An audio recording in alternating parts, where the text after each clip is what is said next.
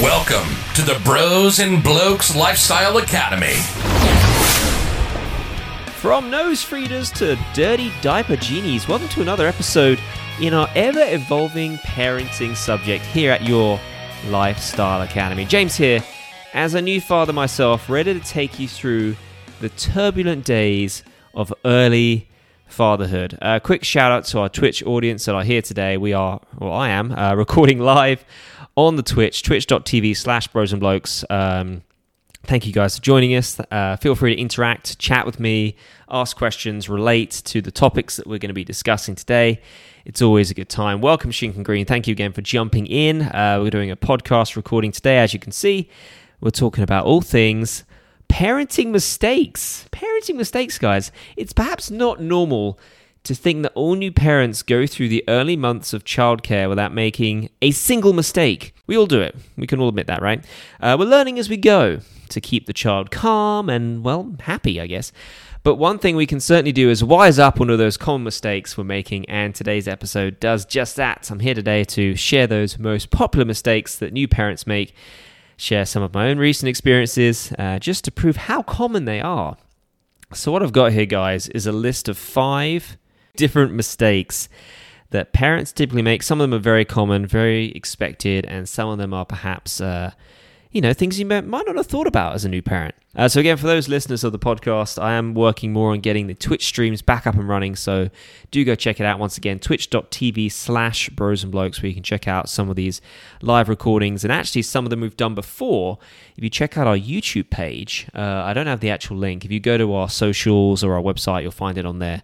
You can see some of our previous live video recordings. One such is where Alan with a K and I share unique treats from each other's countries. So I gave him some Marmite, of course, and he gave me some American snack, fruit on the foot, by the foot, whatever it's called. I don't even know. But anyway. All right, to today then. So mistake number 1, sleep regulation. This is the tricky one because with a lot of newborns, the immediate thought is you want that child to sleep, right? Obviously, it's peaceful. You don't hear many cries or fussiness. And so you think, yeah, if he's sleeping, it's great. Here's the issue. Sometimes newborns especially will get too much sleep to the point where they get really overstimulated and cranky and almost overtired in those hours when they're awake. So realistically speaking, when it comes to newborns, especially month 1 to 3, they should only really have wake windows, as they're called, of about 1 to 2 hours, 1.5 hours. We'll kind of meet in the middle there. So with that, you want to feed the kid, you want to burp the kid, you want to have a little bit of entertainment with the kid, and then back down for a nap. How long do they nap? Usually between 3 to 4 hours on average. Now, every child is different. The other question is, do you wake a sleeping baby? That's a tricky one because I didn't really know what to do with this, and I think the answer is it depends. If they're sleeping for more than 4.5 hours, they do need to feed, especially as they're newborns. They need to feed usually every 3 to 4 hours. And so if he's still sleeping, yes, you probably should. However, when newborns get hungry, they tend to wake themselves up. Just kind of, again, depends on the child. But yes, the lesson here is you really do want to make sure you kind of get into that routine of keeping the kid awake for 1 to 2 hours, obviously for feeding, for diaper changing, for all that, back to sleep for about 3 to 4 hours, and that cycle just kind of continues on. There's an article that I'll put all the links in the show notes for the articles today, but Pure Wow, there's a reading here from purewow.com that talks a little bit more about wake windows specifically and the ideal age. If they're month 1 to 3, they should be awake for 1.5 hours. If they're into month 4, they can be awake for a little bit longer. And again, the risk that you take if they don't get enough sleep is that then they get overtired and then they get really cranky and get really fussy, and that's never fun. So there you go. All right, so that's number 1. So make sure the sleep is on point from day 1. And even in the hospital, they kind of teach you that stuff to kind of wake them up every so often, have them sleep every so often.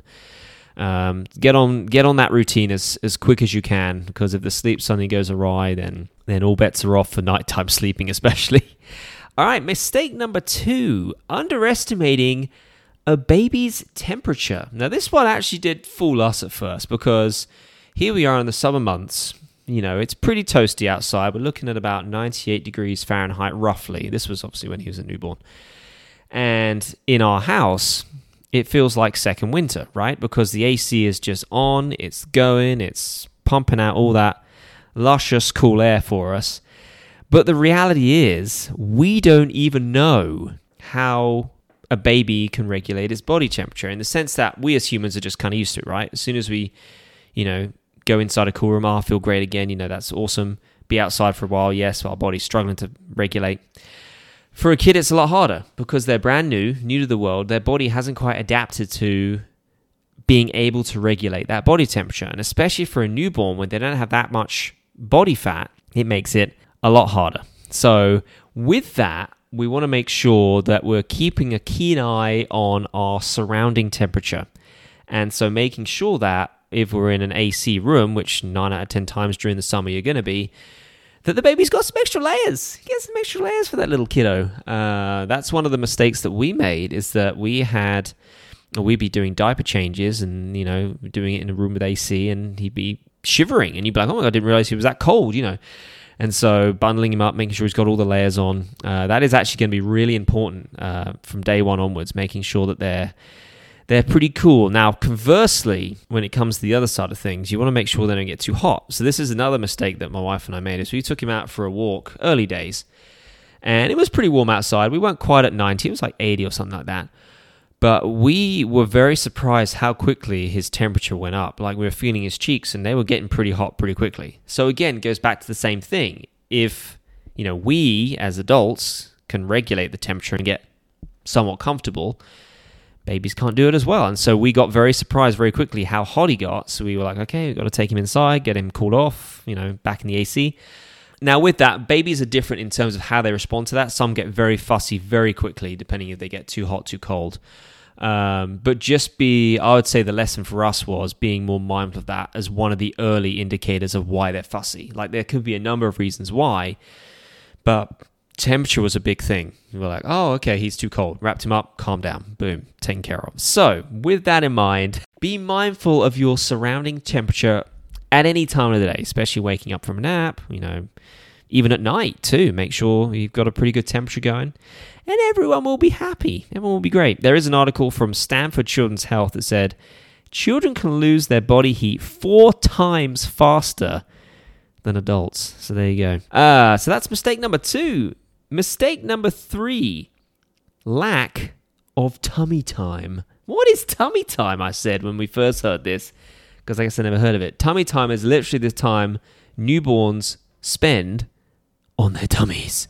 As much as it might be a mystifying concept, that is essentially what it is. The reason they have to do it is because it allows their muscles in their necks to develop. Because if you don't do it, some babies can struggle with that development. So there is actually a science to at what age a kid should be able to move muscles a certain way, kind of move their head certain ways. Yes, there's going to be a lot of jarring in the early development stages, but there is a science to, you're going to help a kid's development if they spend X amount of time on their tummies.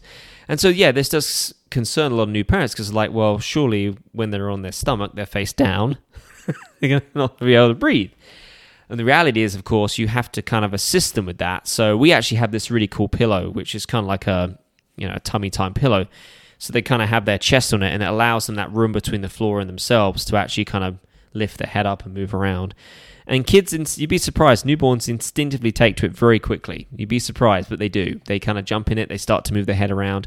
And even at the the first pediatrician appointment, they're like, oh, let's check it out. And they'll hold the kid and they'll see, and it's great. It's kind of surprising. But again, we underestimated how much time he should be doing tummy time. And they told us at the doctor's office, ideally it should be 5 to 10 minutes daily in the newborn instance. So 0 to 3 months, roughly 5 to 10 minutes. Longer than that would be great. And with that, keep them stimulated. So have them looking at some books, have them looking at some lights, some toys, whatever it is. So it kind of takes their mind off what they're going through, because some of them hate it, but they kind of have to do it.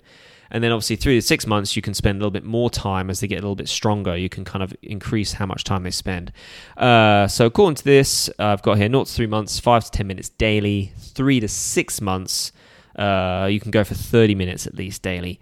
So an article here again I've got from romper.com says a lack of tummy time can delay motor skill development and cause flat heads to develop when spending too much time on their backs. Isn't that crazy? You don't think about that stuff, but I was literally, when I read that, I was feeling the back of my head. It's like, do I have a flat head? Did my parents not give me enough tummy time? But apparently that stuff can happen. So for all those newborns out there, make sure they are getting enough of the old tummy time. All right, where are we at? Mistake number 4. This is an interesting one too. Not creating a womb-like environment and expecting to sleep from hole to bassinet. So a lot of parents, as the baby's starting to wind down, getting a little sleepy-eyed, their eyes getting heavy. A lot of parents, new parents, including ourselves, will go from here to bassinet and then be like, let's see what happens. Unfortunately, 9 out of 10 times it doesn't work, right? The kid immediately starts fussing because he's just realized he's not being held in said parent's arms anymore. He starts kicking and screaming, and all that hard work you've done, spending 10 minutes to get that kid calm, it's just been undone, right? So the answer is to create a womb-like environment. What does that mean? It's a great read. Again, I'll recommend it. Dr. Harvey Karp, The Happiest Baby on the Block, talks about the fact that, this is kind of a crazy concept, but talks about the fact that realistically, babies should still be in the womb for another trimester. Now, you're like, well, hold on, that doesn't make any sense. How could they be? The mother would be like, what? They even compared the whole birth of giraffes and how when a giraffe, a baby giraffe is born, it immediately starts kind of walking out. And it's like, oh my gosh, yeah, you're right. That is kind of crazy. So essentially what's happening is humans are giving birth to kids too early, and they're not used to the environment that early, that young. And so with that, the advice is if you can create a womb-like environment, and with that comes swaddling, shushing sounds, kind of gently swinging, you're going to be in a much better position to get that baby on their terms to get them to sleep a lot better. Mind blown, right? We only learned this a couple of days ago. No, I'm just kidding. But seriously though, it's worth a try. And so a lot of newborn parents are still kind of on the whole fence about swaddling, whether it should be a thing, whether or not. I'd recommend it, obviously. Now, some kids do fight it, which kind of sucks.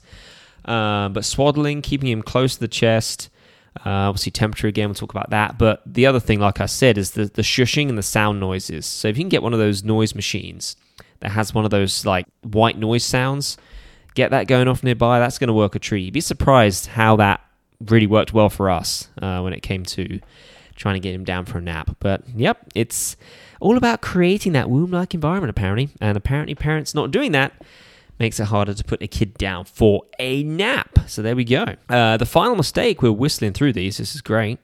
Mistake number 5, getting angry and expressing frustrations in front of the baby.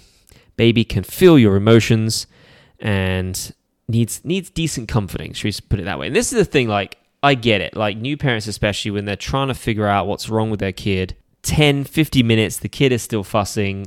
We get pretty, let's say angry. We get pretty upset, right? We're not doing the right things. We feel like we're failing, and we express those emotions directly to the kid, not at the kid, but we get frustrated, right?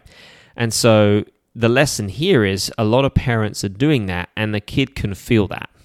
You wouldn't think he would, or she, but the kid knows that we're responding with such a negative reaction that then translates to how the child responds, and it's kind of like a vicious cycle going down a rabbit hole at that point, whatever metaphor you want to use.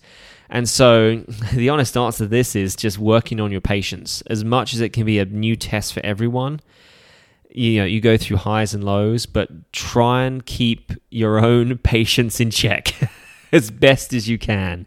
Even if it means just kind of mentally taking slow, deep breaths, just kind of going through the same motions. It's a real test of time. But it's gonna help you out in the long run, because if your kid learns from you about being calm and being in a good place, then that's going to translate a lot better in the long run versus always being met with that constant aggression, that viciousness. Shinken Green, so a bed womb for their bedroom. Oh my god, I'll see myself out. If I had a sound effect for slow applause, I would play it right now, but sadly I don't. But yes, that is a bed womb. Good one. So yeah, making sure, again, when it comes to keeping your own self in check, like obviously the baby's going through a lot and you're trying to work out with him what's wrong, but just making sure you don't get too frustrated too quickly, because they will see that. They're all registered that. No yelling at the baby. Don't do that, because that might not work out so well. Work on your patience, slow deep breaths, and just work with your significant other just to make sure that you guys are tag teaming this kind of stuff too, because that's important as well.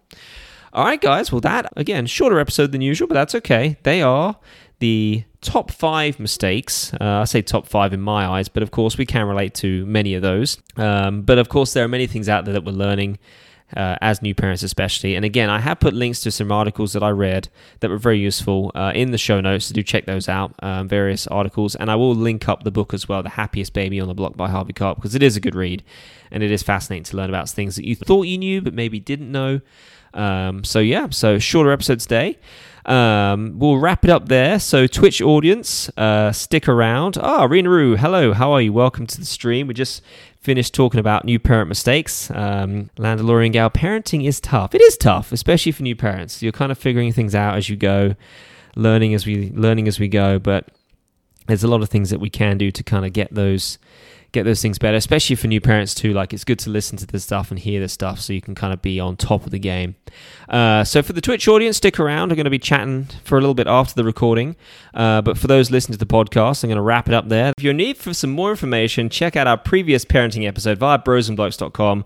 Also, a quick shout out to our Patreon accounts, Patreon, patreon.com/brosandblokes. If you want to help support our show and become an official contributor of the Academy. And lastly, as always, go hit that follow button from your favorite podcast platform for episodes to land straight into your audio device. All right, guys, thanks for checking this episode out, and until next time.